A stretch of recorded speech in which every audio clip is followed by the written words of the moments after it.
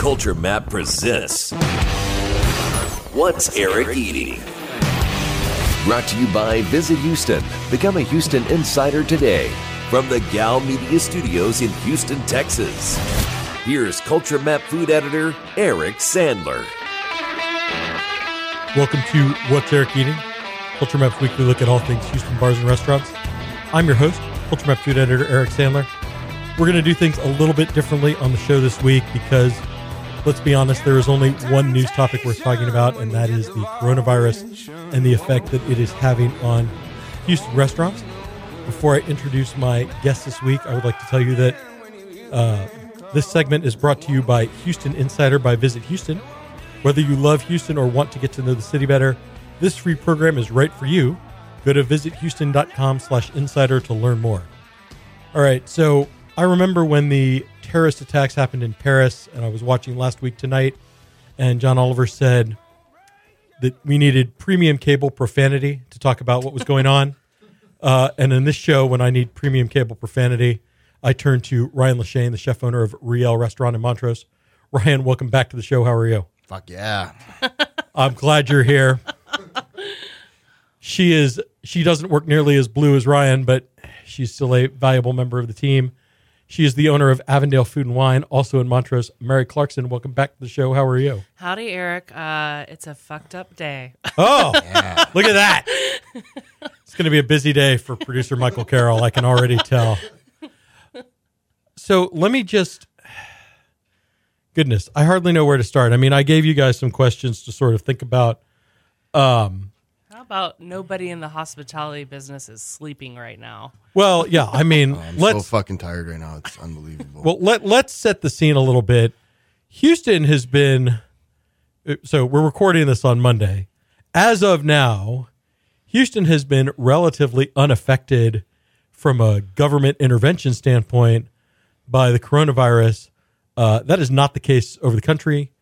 Casinos and hotels are closed in Vegas right now. Chefs all over the country in cities like New York and Seattle are closing their restaurants. Ryan, you said you're not sleeping. I mean, this is. I mean, you lived through Harvey. Like, how bad or what are you?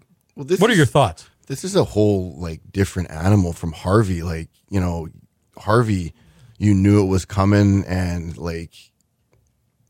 you knew it had an end. You knew it had an end. So okay, it's bad. It's raining. It's flooding. The water's gone. There's devastation, but you could see that there's a light at the end of the tunnel. Kind of this no one knows what the fuck is going on here, or when it's gonna stop, or if it's gonna stop, or what's gonna happen. And that's the scary part. Right. We don't know how long. Right. We don't know 2 weeks, 4 weeks, 6 weeks, 2 months. We know that it'll work its way through the city at some point, and that it's going to get real bad. But, these instructions or these recommendations, or they're not yet regulations, but they certainly could be, for social distancing and to flatten the curve is the big buzzword. We don't know how long that's going to take. We have no idea. Some of us have our, ear to the ground more than others and everything else, but it's all speculation until it's not. I don't think it's a matter of if, I think it's a matter of when. And I think any business owner in this city that doesn't think that is going to look back on this and regret that they didn't take action right now. All right. So what you're saying is, we don't know, and I don't want to get into too much speculation, but it's certainly not unreasonable to think that Houston will go the way of some of these other cities. We're the fourth largest city in America, and we're the only city of our size that has not shut down. Yeah, absolutely. So, Ryan, what are you doing? What are you doing right now to kind of prepare for if the city says, "Hey, your dining room is closed, you're to go only starting tomorrow"? Well, we have a to-go system in order that we've put together starting today. And besides that, we're still staying open for regular hours. We can, we're every second table. And that being said, trust me, you'll have lots of room to eat at Riel if you want to come in. But we're just trying to do the same things everyone else. What can you do besides to go and curbside? What, I don't know. Is there any other option? If they shut us down, there won't be any No, other there's option. nothing. There's nothing to do, right? Right. I don't think they're going to close you, but I think they might close your dining rooms. Oh, I think curbside and to go will be allowed. It's allowed in New York right now. I understand. I believe it's allowed in California right now. I think that will be an option. But here's the reality for people like Ryan and myself to some extent, and many other restaurants that we love and hold dearly, is that to go orders, as Ryan said before we started taping, yes, it will help us, but it will not.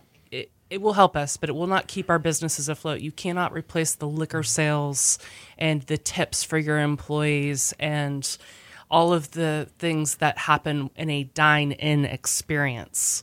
So curbside to go for a fine dining restaurant, that may not even translate for some of the restaurants that we love as fine dining. First of all, the food doesn't travel as well for some restaurants. You're not going to get the same quality of food from these higher end restaurants just because their food doesn't translate to go.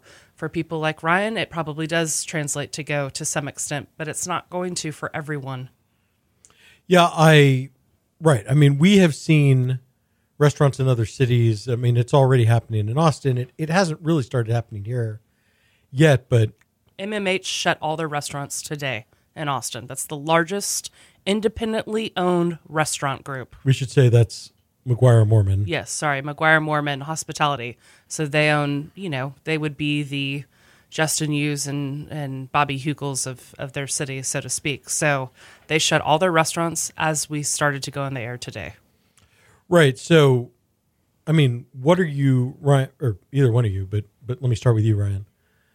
I mean, do you think you might have to close for a period of time? I mean, what are you doing to prepare?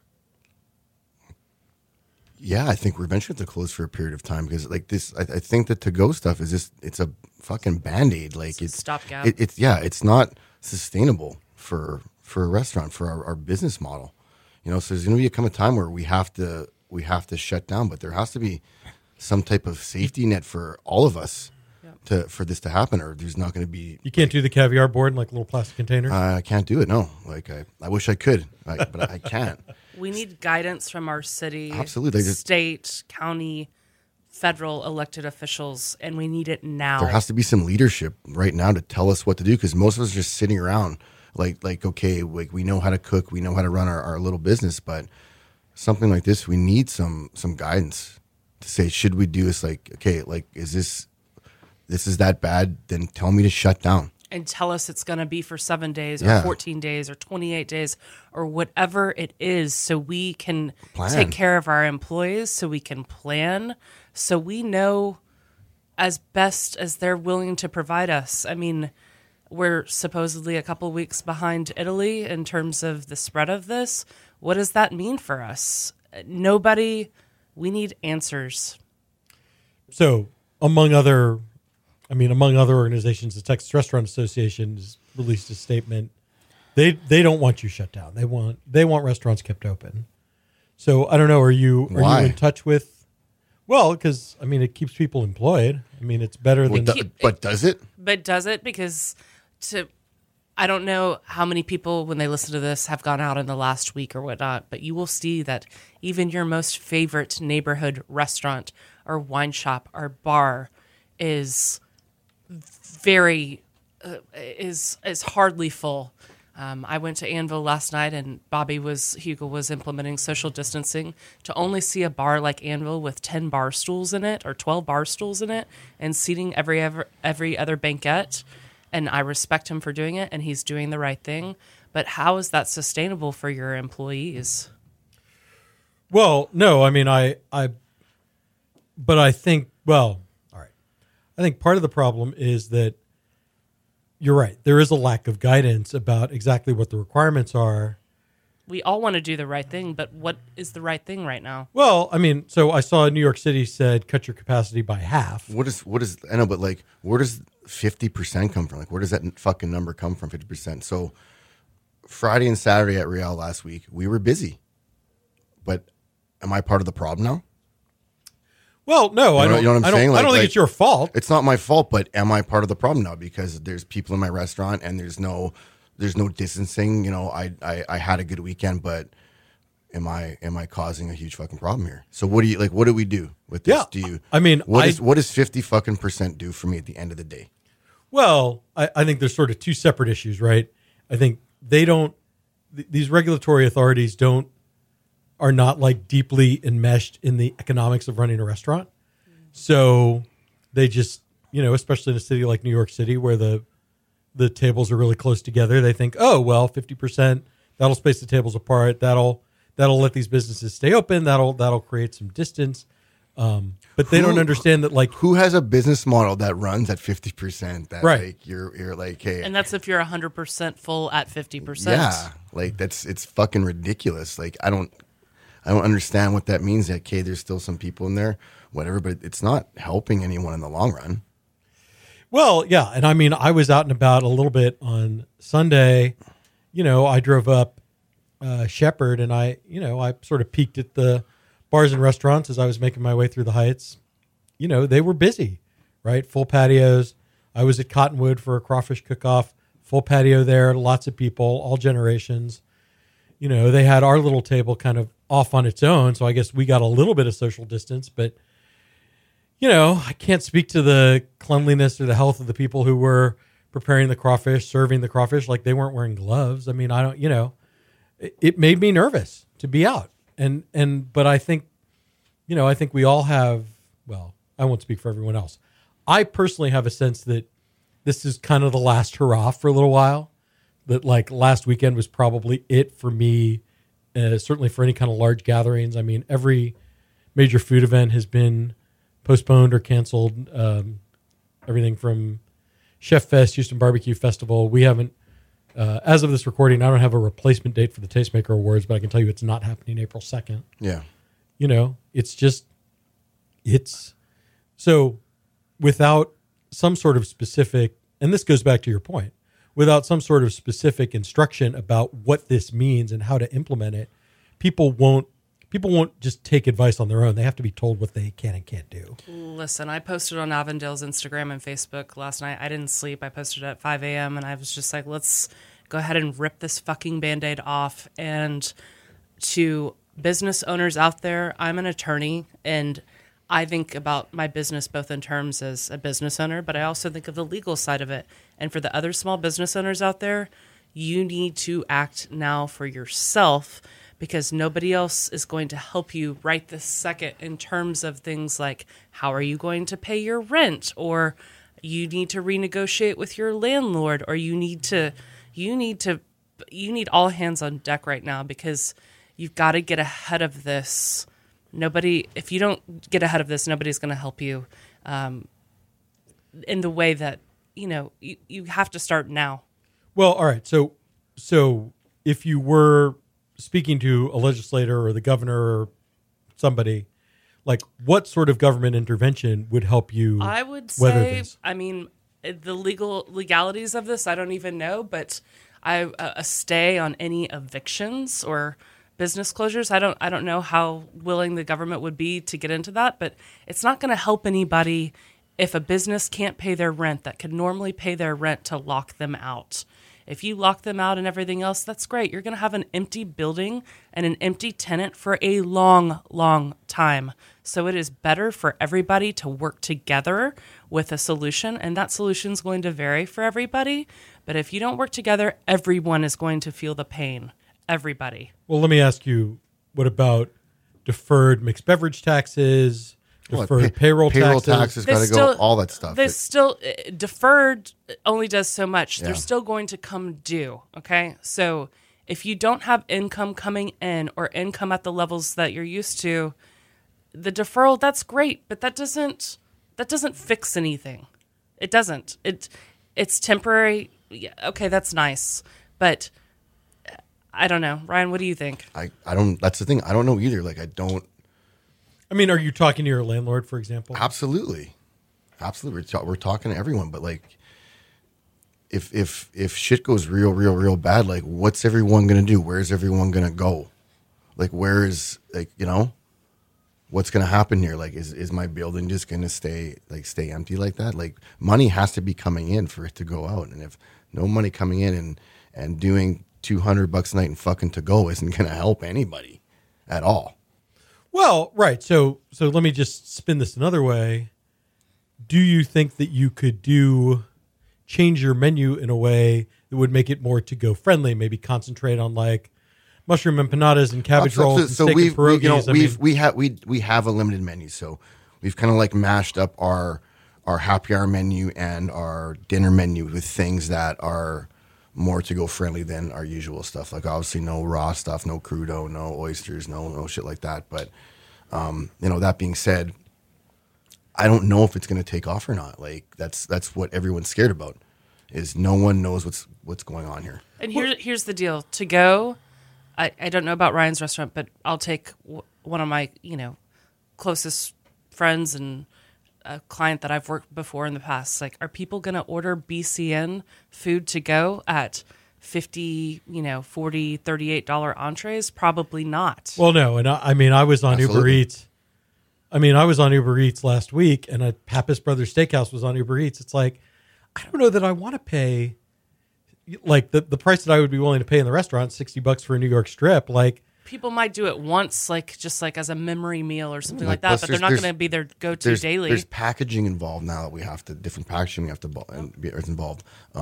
Whatever the if we're using a delivery app, whatever they're gouging you at, all that stuff comes into play. Then besides, like, would Uber Eats be willing to cut their margin because 30% for a restaurant that's already struggling? That doesn't even get us to pay our rent, for example. Like, that won't. For most businesses, unless you're a pizza joint or a sandwich shop or maybe something very fast casual, it won't even put a dent in it. all right, well, Mary, you have a whole separate side of your business in that you have a retail wine shop. We do. I mean, what is that like? What sort of demand are you seeing there? I mean, you obviously you have delivery options. You have some tools available to you that maybe most restaurateurs don't. So I look at this in a couple of different ways. My background is economics. I think wine retail is sustainable for a bit. I think people will place online to-go orders for the next days, maybe a couple of weeks. But here's the reality of the trickle-down effect. My suppliers that I buy from, because I don't buy from big suppliers, and I might have to rethink that. My little small distributors in Austin or Houston that have 3 or 4 employees or whatnot, they might shut down altogether. So let's say I sell through my wine. Then where do I go get more wine? And yes, maybe I'll have to rethink my whole wine program, which is all about small and local and independent family-owned wineries. But do I want to do that? Because what happens when I run out if these small independent suppliers have laid off their staff? Right. No, for sure. I mean, there's a whole ripple effect through, the entire distribution system for... The wine to go is nice, right?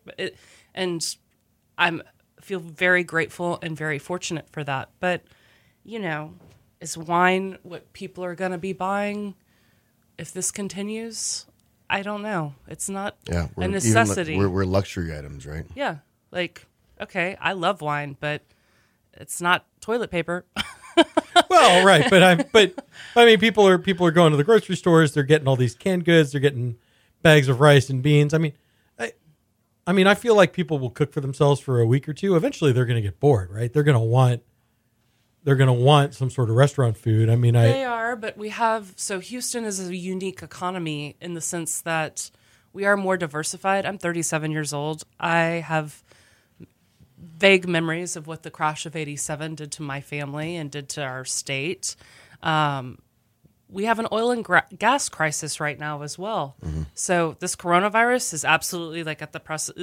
It's the most, pressing thing right now. But you also have people that typically have a lot of disposable income that right now, they don't even know if they're going to continue to have a job in oil and gas. And these are high earning jobs. So yes, Houston isn't just an oil and gas economy, but we are heavily reliant on the business spend of oil and gas and travelers and all of the things that we don't have right now. Yeah, it's tough. Yeah. So Ryan, what's your sense of kind of what's going to happen in the next week or two? I mean, do you? I don't know. Like, we can just kind of like it's the information about this is coming so fast. It's almost like hour to hour. It's not like, like I wake up every morning after my 2 fucking hours of sleep and there's a million text messages, there's emails, there's this, you're on social media, trying to figure out what's going on. I don't know. I think, when this eventually all blows over, I think the food and beverage industry is going to be a whole different animal. It is not going to look the same. It's not going to look at anything like the same it is now. We're going to have to figure things are going to be different, because the food, we've been. It's a luxury. I mean, it's a luxury to eat out. It is. It's a luxury, but we as those business owners like that, the system has been broken for so long. Yep. And we've just been exposed now. Restaurants will get smaller. Is my gut instinct. Imprint of them. I think maybe some are going to get smaller, and you're going to have some big cash behind you to stay alive. I don't know. Hopefully, I'm wrong. Yeah, but we'll see. I hope so too. I mean, I have a deep affection for, independent restaurants. I mean, I don't eat at a lot of chains, except ones with a drive-through for the most part. I just think everyone has to be very realistic about this now and not sugarcoat anything and this is bad fucking news right now. We all have to be smart about it and not, I mean, you have staff, right? You have servers, cooks, bartenders, all of whom are hourly, all of whom probably for the most part live paycheck to paycheck. I mean, is there anything you can do for them to kind of cushion the blow? Here's the discussion that we've had with them. Obviously everyone's taking a pay cut, and that's not, there's nothing I can do about that, but they're more than welcome to go try somewhere else. But, if you stay with us and hopefully we can weather the storm and we can all, make the sacrifice right now. And in 2 weeks, a month or whatever, we all still have jobs, or you can bail and you can, go try and test your luck elsewhere. Right, but we can only do so much as a small business and to sustain and for the rest of us to stay open. We're trying to do as much as we can for them. We're just even doing things like we do family meal every day at Thursday. We're still going to do family meal every day at Thursday. Everyone, even if you're not working, you're welcome to come in and eat. At least get something. There's just things like that we're trying to do as a small business to help our employees out when we can't do that much for them. I mean, I have staff with me that's been with me since I opened my doors at L'Olivier in 2012, so like you said, you may never see them back again. Yeah. So you either have to take whatever measure you can to pay them what you can if you have the ability to do so, where you risk not only losing your employees, but they're part of your family and your fabric at that point. I know my employees' kids' names. I know everything about them. I mean, these are people who've been in your life for 8 years.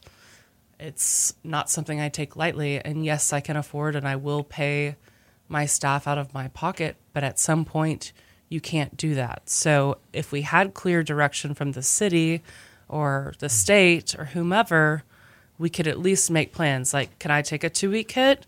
It'd be painful, but I could probably do it. Could I take a month hit? That's when you start to ask, how long is this sustainable? Right. All right. Mary Clarkson, Ryan Lashane, thank you. That does it for our coronavirus conversation. Mary, we're going to do a quick version of our restaurant of the week, just to lighten the mood. Just to lighten the mood a little bit, we're going to do a quick version of our. Can we have a martini right now? Yeah, I'm sorry. Did you guys get to go somewhere? I should have brought bourbon. I apologize. You can do to go from Real if you guys want. You can do the rest of it. Let me know how it works out. Yeah. Tater tots and whiskey shots. Yeah. Perfect. I'm down. Right. We'll be right back. You're listening to What's Eric Eating?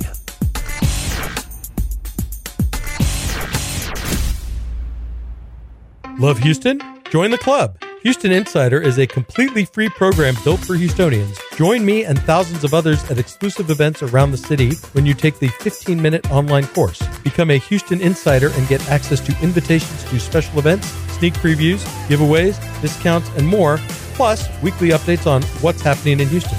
Learn more and take the course at visithoustontexas.com/insider. That's visithoustontexas.com/insider. Mary, we're going to lighten things up just a little bit. We're going to talk about our restaurant of the week. It is Portofino. This is the new BYOB restaurant from Bill Floyd, formerly best known for Reef.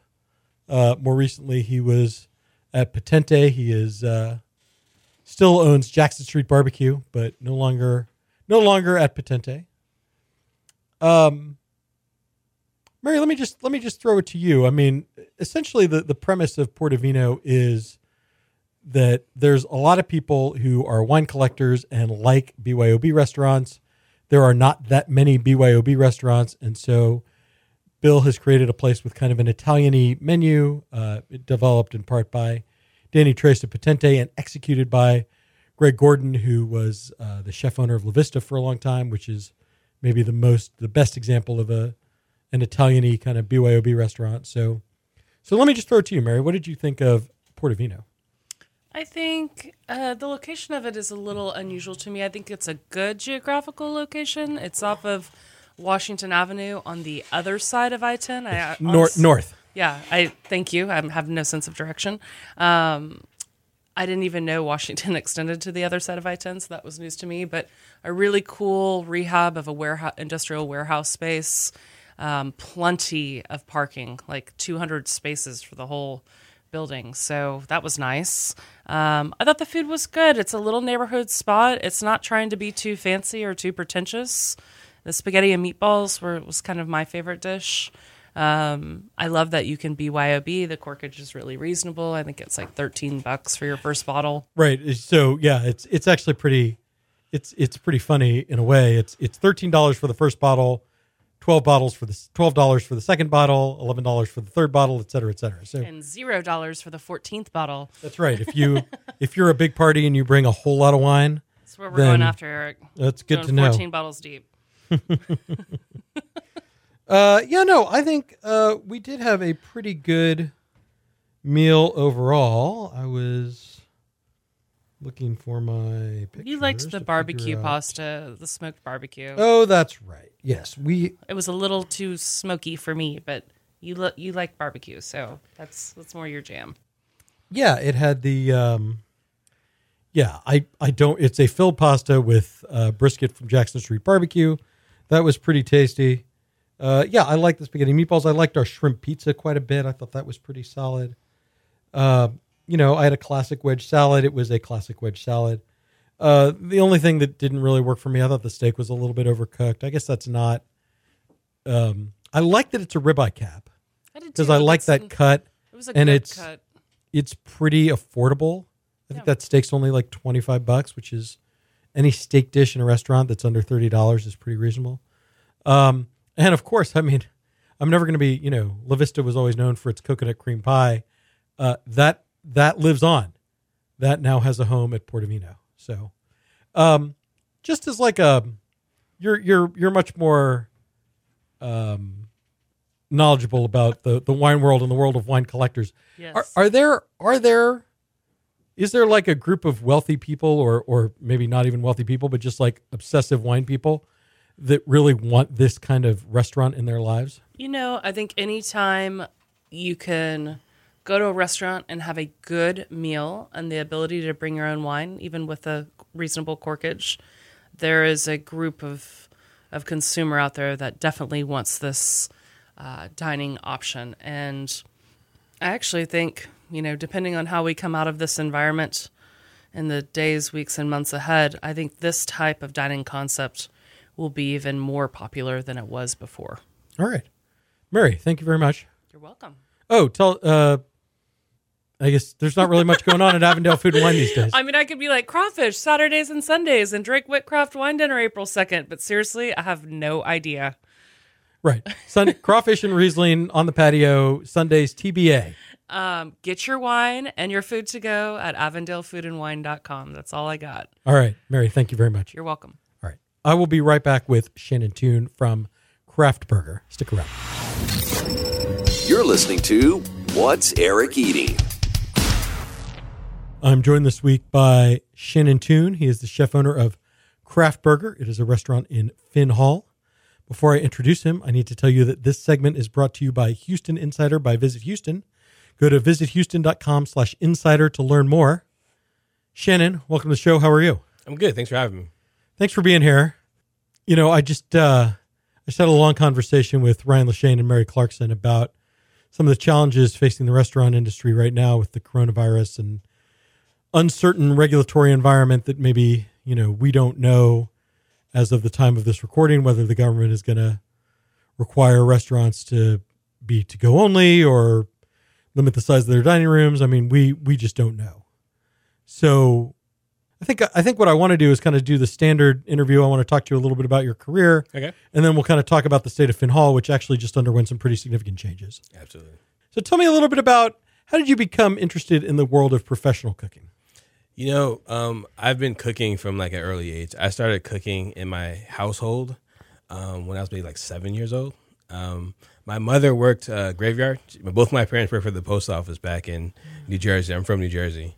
And my dad was a god-awful cook, you know, bless the man, but he was a god-awful cook. And one day, my father made spaghetti and managed to burn it. And yeah. How do you burn something in boiling water? I don't know, Eric. Okay. And then he used to always tease us. My dad, like, you know, he's grew up in the country in Virginia. So whenever we had an unidentified meat, something that we couldn't tell what it was just by looking at it, he'd be like, it's raccoon or possum or whatever. So he just horrify us. So the night he burned spaghetti, like my family was very strict. Like whatever was made for dinner, you ate or you didn't eat. And I said, you know, I'm just not going to eat. And then the very next day, I started cooking. And I always kind of had an aptitude for it. My mother says, you know, she started instructing me and seeing that I was into food like from a very young age. So my mom gave me a couple tips, and then before I knew it, cooking dinner was my job. Okay, so how did you go from cooking dinner for your family to cooking professionally? So that's all I've ever wanted to be. Like from a very young child. Before I knew it was a career, I wanted to be a chef. So this is all before the Food Network and all that stuff comes out.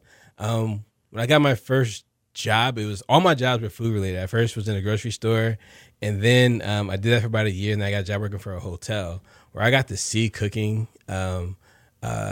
more, you know, day to day, like the whole process from prepping to washing dishes to cooking on a line, doing action stations, and then like, you know, the curiosity turned into a passion, and then right after high school, I went right into culinary school, Johnson and Wells, and in Providence. No, I didn't go to the Providence campus. I went to the Norfolk, Virginia campus. Okay, and then I finished in Miami, where I met my wife. Okay, and then when did you come to Houston? I've been in Houston about 9 years now. I originally first came here. It was task force. I was working for a hotel company out in Los Angeles, and they owned the Icon. Okay. And they needed an interim chef. That's when Chef Kramer was there. Okay. And he was leaving, and they brought me in to be like the interim chef. Right. So because at some point it becomes Line and Lariat with David Luna, right? So yes. So you're before that. So you're before that. So you're kind of after Voice, right? Which was Chef Kramer's restaurant. Yes. So I was only supposed to be there for like 2 or 3 weeks. I ended up staying like 3 months because they couldn't find a chef. And during that time, they had a need for a chef at the Driscoll in Austin. And I interviewed for it. I did a tasting. I got the job there. I was there for about 3 years. The hotel company I was with sold that hotel. And then a position became available at Hotel Derrick. Okay, good. Because so being a chef at the Driscoll is a pretty good gig. That's one of the best hotels in Austin. Yes, it was an awesome. I if the hotel was not sold, I'd probably still be there. Okay. Yeah, it was a great place to work. Right. We met when you were at the Derrick. Yes. which has had kind of an interesting history because it started when it first opened. It had Bistro Moderne, which was Philippe Schmidt's restaurant, and it was kind of buzzy and people were really excited about it. And then it's kind of gone through a series of, God, there was like a super expensive, not very good Italian place that was in there. Yes. And then I think you came in shortly after they 86'd that, right? Yes. It was funny because they reconcepted the restaurant and they called it Revolve. And I said, you guys know, you're not going to get killed for this, right? Because because of the revolving door of chefs and different concepts there. I was there for about almost 4 years. I think I might have held a record for how long I stayed there for a while. None of your predecessors have lasted No. Nearly that long, and I say that with some affection. I mean, I know Rishi Singh is there right now, and I know him from the Bohème days and Batanga, and he's a good dude. But it's just hotel restaurants are tough, man. It's like Houstonians do not eat at hotels. No. It's like now that I'm out of that business, I totally understand. I never eat at a hotel restaurant, and especially for Hotel Derek, I can understand why it had so many issues. It's at a weird location. It's at one of the busiest intersections. Getting in and out of there is hard. Then you got to pay for parking there. There's so many other options. No matter how good the food could be there's so many other options where you don't have so many obstacles to getting your meal. Well, and I also think hotel restaurants are tricky because they, primarily they have to serve their guests. So, yes, you have to have some sort of like chicken breast or something. You have to have like a fillet. You have to have a really accessible seafood option that 9 times out of 10 is salmon. Yeah. It's just not, they're just not they don't, you're checking boxes. It doesn't feel like a cohesive approach. So my approach to it, and this is one of the reasons why I got out of the hotel world, was that I was saying specialize in one thing. Like, if we want to be a steakhouse, let's be a steakhouse. If we want to sell burgers, sell burgers. But trying to have something for everybody is like, I always compare it to Cheesecake Factory, where they have a gigantic menu and there's probably like 10 really good things on there. You know what I'm saying? I was like, let's not be that. You know what I'm saying? Like, I kept like downsizing the menu. I said, let's just do these 10 or 12 things really, really well. And I was just like, cause I very soon and early on said, hey, someone who lives in Montrose is not coming here to eat. You know what I'm saying? So let's just give what we're good at and be known for that. Right. So what did you? So, all right. So we'll move on to craft burger in a second. But what did you sort of settle on, or what did you try to make work at Revolve? All right. Let me backtrack one. So Revolve was concepted by the higher ups. Me, the executive chef, and the food and beverage director were not involved in Revolve until it was done. They gave us a concept and said go. So for me, I really just kind of put on the things I wanted to do. Just playing around with different foods that I wanted to do. The whole time at Hotel Derek was a great time for me in my career. Was I was able just to experiment. Like, where I had to fight for a lot of stuff, they were down for the experimentation. And quite honestly, I don't remember what I did. It's fair. It's been a while. All right. Yeah. All right. So you decided to leave and start your own thing. Yes. I mean, of all the things, there are so many hamburger places. What made you think like, oh yeah, a burger food truck? Like that's how I'm going to make my mark. Burgers were then and still are today the number one selling food item in America. I said, if I'm going to leave my well-paying corporate job, I wanted to do something that I knew had a very good chance of being successful. And I also had already started to build a name for the burgers and some things I was doing at Hotel Derek. So I said I could build off of this and keep going with it. All right. So when did you open Craft Burger? Craft Burger opened, like the actual food truck opened like February 2015. Okay. You started out in Cyprus, right? No. Oh, okay. No. So when I ate it, it was out in Cyprus.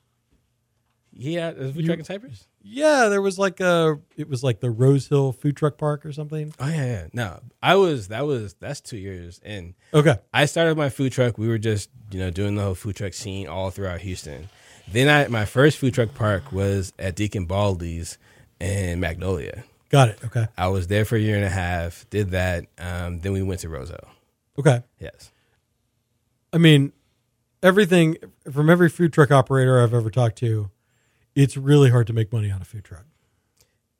It can be. Like, I experienced that. Once I got into the food truck, the food park world of the food truck industry, it became a lot better for me because I think one of the biggest issues I had in my first food truck, in 1 year of my first food truck, I put in 3 motors. Like, oh, wow. The reliability is a huge issue, like, of the actual food truck. You deal with all the issues that you would of having a kitchen plus of having a automobile. Right. So it wasn't the grill or the refrigeration. It was the truck part that was really letting you down. I mean, the amount. I think my first year in missed revenue between catering gigs, events, it was over 100,000. Like, wow. That I didn't get the chance to make. And because for me, like, so I opened my food truck in February of 2016. My Chopped episode aired March of 2016. So I started with an immediate, like, I skyrocketed, for months. It was, I never struggled the way other food trucks struggle. Right. Winning an episode of Chopped gave you a notoriety yes, that you would not have been able to achieve without it. Not to the same level now. Right. Okay. Let's come back to Chopped. Tell me about the decision to park the truck and go to Finn Hall. So, all right. So back to the having issues making money is like, we were doing okay, but like, to me, to be comfortable financially and to be, just to grow, I knew I couldn't just stay in the food truck world. I had been already looking to find some brick and mortar somewhere. And then Thomas, one of the owners of Peli Peli, reached out to me and said, hey, I got a good opportunity that came my way. I can't take it, but I think you'd be a good fit. And he put me in contact with the guys at Finn Hall. Okay. So, I mean, I wrote a long story a couple of weeks ago about all the changes at Finn Hall. I mean, there's been some turnover. Mala Sechuan left. They changed the pizza vendor. Yes. Obviously, the original management company is no longer involved. I mean, what's your experience been like? Because my sense is that you may be the rock star of, at least in terms of sales, of Finn Hall. Yeah. I've done well. You know what I'm saying? But once again, I sell burgers. They sell themselves. For the first, all I gotta do is not screw it up. Right. Don't overcook it. Yeah. All I gotta do is not screw it up. So my experience there has been different than other people's. Even during the bad times, I've been able to do okay. Even like this weekend, I had an okay weekend. What I'm saying? Where other people they didn't do that well. But I think it's just, I don't think it's just the fact that I sell burgers and they're easy to sell. I spend more time marketing. I build a name in the city. Right. You're very active on social media. Yeah. I think other people haven't really got into that part of it. One of the lessons I learned from Hotel Derek was how to market and building relationships with people. So, and I'm willing to take a risk. Like, I'll spend money in a marketing program and hope there's a return where others won't. Yeah, and you're like burgers sell themselves, but that's not really true. You make a pretty good burger. I do. I do. Just talk a little bit about kind of what goes into your, like, what's your patty like? What are your, you do, I don't remember, you have some really ridiculous burger whose toppings I can't recall off the top of my head. So I'll start with our grind. We use a really good grind of meat. Our burgers are fresh, all natural, never frozen. We're using chuck, ribeye scraps, brisket, and then we actually grind in a little beef heart. They give you that really good beefy flavor. We use really good buns. Like one of the things I said, if I'm going to go, I spent a lot of time in fine dining before opening Craft Burger. And one of the things I said, if I'm going to go from doing what I was doing to doing burgers, that I wanted to make sure that I'm using the best quality. So we really sourced a really good quality burger patty. I'm using Rufino's out of College Station. They were at the time, they were one of the only people I can get a fresh, never frozen, all natural patty. I get my burgers from Cake and Bacon. We use really good produce. And then like some of our specialty burgers, we have the truffle butter juicy Lucy's where we're using real truffles. That's the one I was thinking of. Yeah. Fresh cheese curds that come out of Dallas. And even like our bacon, we make our own bacon from scratch. We're getting high quality, all natural pork bellies. Like we're spending the money to get good ingredients, and we're treating it with the same focus that you would in a fine dining restaurant. All right, so what's it been like at Finn Hall kind of since the management company was removed, since David Buer came on as culinary director, and they cut your rent by 10%? Or a third. Actually, they cut it by a third. It's been really good. I mean, David Buer, I honestly didn't know what your articles when I found out what his title was. I'm glad I could help. They really weren't like they introduced us, say he's helping us out. Like I didn't know who he was or what he did. But bringing in the new vendors, I always said some of the other vendors, they get concerned about who's coming in next. Are they going to take away business? And my thing is, the better the vendors are, the more people are going to come into Finn Hall. So, I mean, I don't care who they brought in, long as they were top notch vendors, then we're all going to be fine.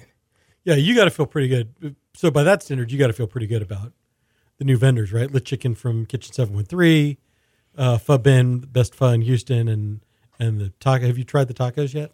Yeah, so I'm right in between the tacos and Lit Chicken. So I've tried both their food like a lot because they're my neighbors.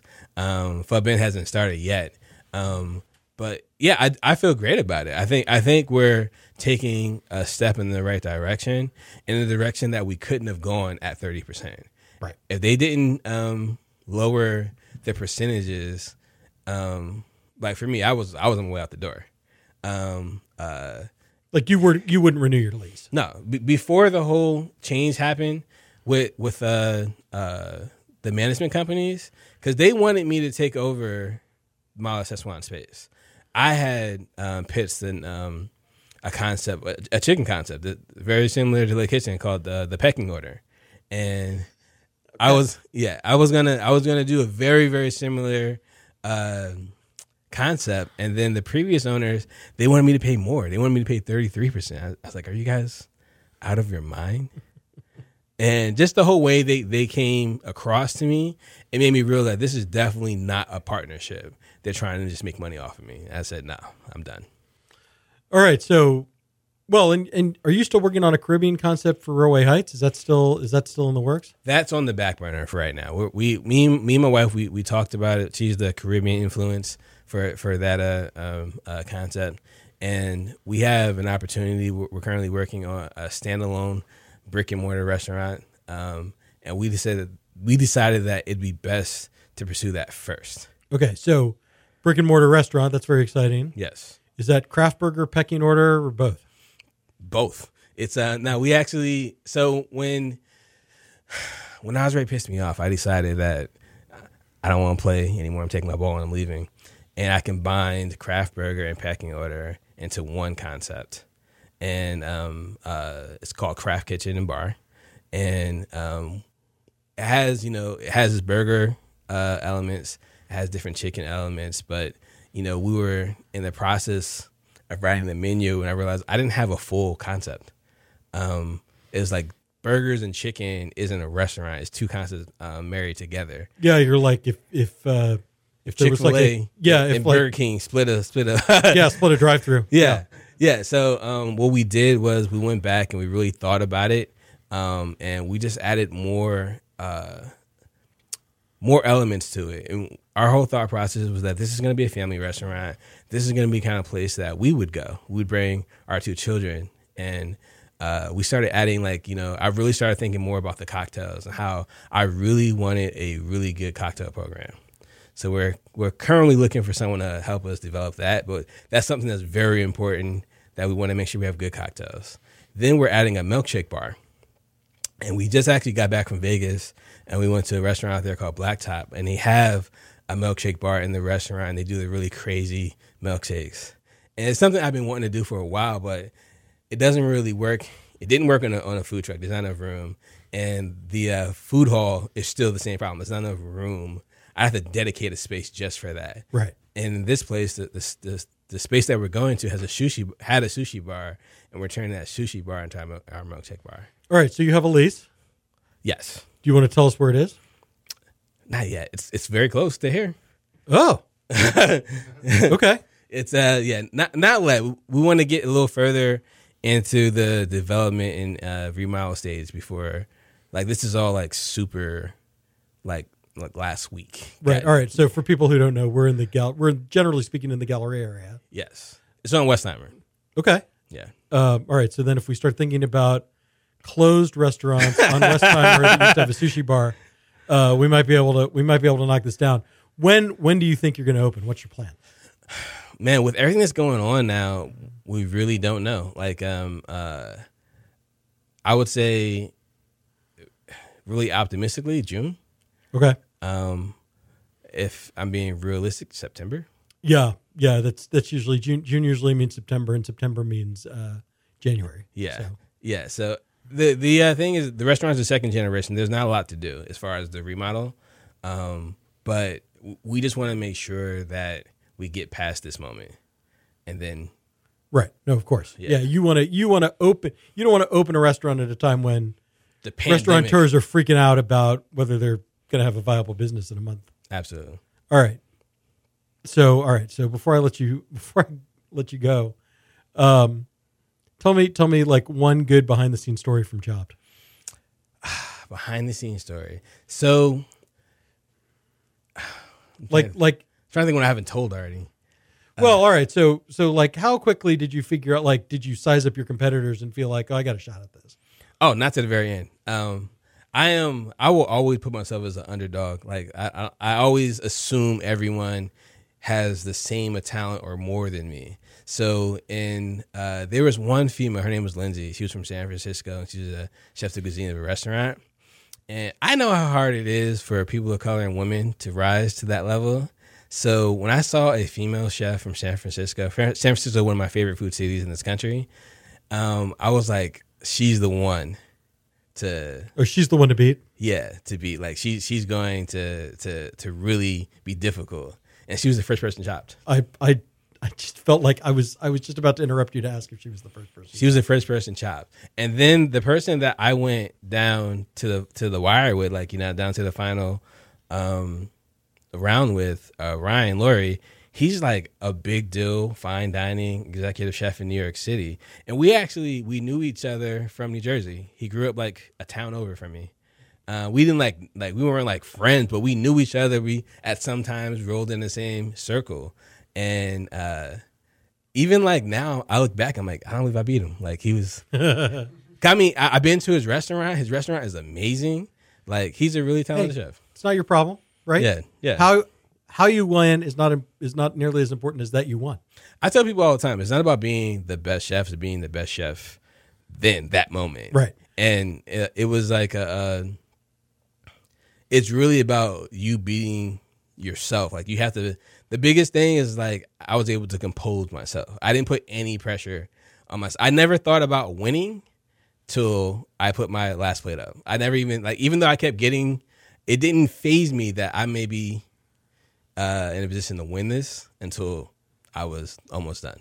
All right. So would you do it again? Are there other shows? I mean, is there? Well, I won, so of course I would do it again. Are there other shows I would do? Like, so they called me back to do Chopped Champion, but it was right after I did the first Chopped, and I was now in the planning stages of getting my food truck started. So I couldn't just go right back and do it. But would I do it again? Absolutely. It was great exposure. And I think win or lose, it's still great exposure. As long as you don't do anything crazy, right? It was fun too. All right. Well, good. All right. Well, Shannen, before I let you get out of here, I always like to wrap these interviews up with something I call the lightning round. Okay. 5 easy questions, 5 short answers. Just say the first thing that comes to mind. All right. Shannen Toon, what is your favorite cookbook? Fresh Laundry. What is the first band you ever saw in concert? Busta Rhymes. Who is your favorite Houston sports figure, past or present? J.J. Watt. What is your fast food guilty pleasure? It has to come from a restaurant with a drive-thru. Does that have to be local? Nope. White Castle. That's a solid answer. I'm surprised we don't get that answer more often. All right. And then finally, when you go to a pizzeria for the first time, what are your go-to pizza toppings? Pepperoni? I mean, it's the most popular topping. It's not unreasonable. It depends where I'm at too. Like what level of pizza. Right. Like I'll get mushrooms, but I don't want button mushrooms. Like when I go to Back of House, I love his mushroom pizza. Okay. Very good. All right. Give us the website and all that stuff for Craft Burger. Craft Burger is craftburgerfoodtruck.com. Shannen Toon, thank you very much. Thanks for having me. All right. You can follow me on Instagram at Eric Sandler. Keep it locked on culturemap.com for all the latest Houston bar and restaurant news. Thanks so much for listening. I'll be back next week.